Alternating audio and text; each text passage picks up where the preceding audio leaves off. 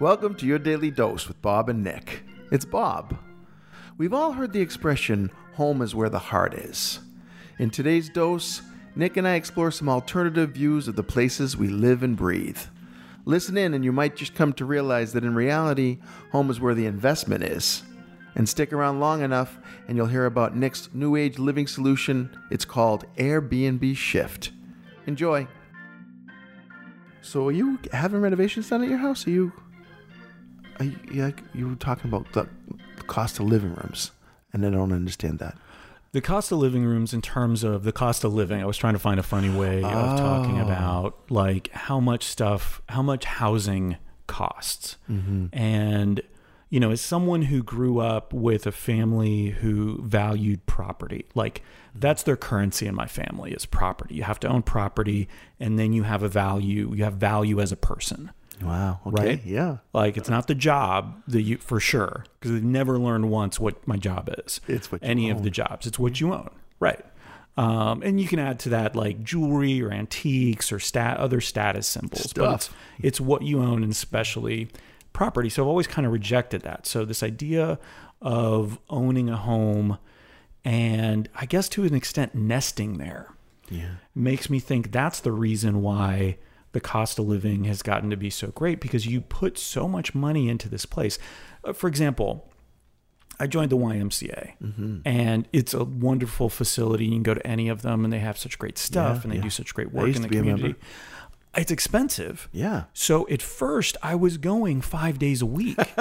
Get your return on investment. Exactly. And so I think people see that as their house too. Like I've spent so much time and energy, and now when you buy a house, it's so much money that I have to spend a lot of time there, and you end up, you know, in sort of this nesting trap.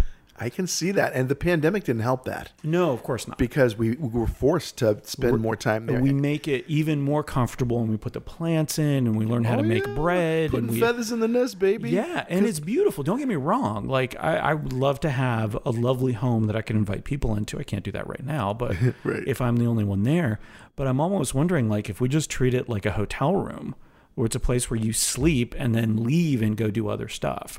Or that idea of the tiny home thing where, yeah, you have a place, it's your own, you own it, but there's this community around it because you can't be in this 400 square foot room for that long. You have to have a space outside. Yeah. We just looked at a house this weekend, actually.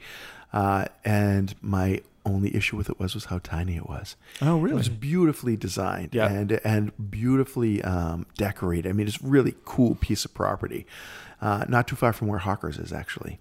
And I just, I couldn't fathom it because I have this big space that I live in right now that feels like the right size nest for me. But eventually I'm going to have to downsize and find a way outside the doors. But I think that's an interesting philosophy that we're called upon to spend more time in our homes because we've made such an investment in them that we want to get the most out of them and not look like idiots for having made that investment. Yeah. Well, it's kind of the same thing to me as sporting events. You know, it's fun to go to a sporting event. It's great, especially if you're with people, but there's an extreme cost to it now. Mm-hmm. There is the time involved because you got to get there early. You got to find parking. You got to walk there. You got to walk out. Everything there costs an arm and a leg. And it's so much easier to just watch it on TV. In fact, in many ways, it's a bit of a better experience. Well, you get to see the close-ups, you get to see the replays, you get to you know what's happening. Yeah. And so, but yeah, again, then you're home doing it. Yeah. Yeah. So get out. Get out more. Got to get out. I think we have to force ourselves out eventually. Yeah. I mean, right. Well, what I'm trying to solve is the housing crisis. So if we're not in our houses, then other people, we could do shifts in our houses. Right. Oh, wow. Okay, there's a thing. That's crazy. That's like this Airbnb shift thing. Airbnb shift. It's a whole new product line. Yeah, we're still going to be living there, but just on it's only 8 hours a day. For 10 hours a day, you live there. For 10 hours a day, I live there.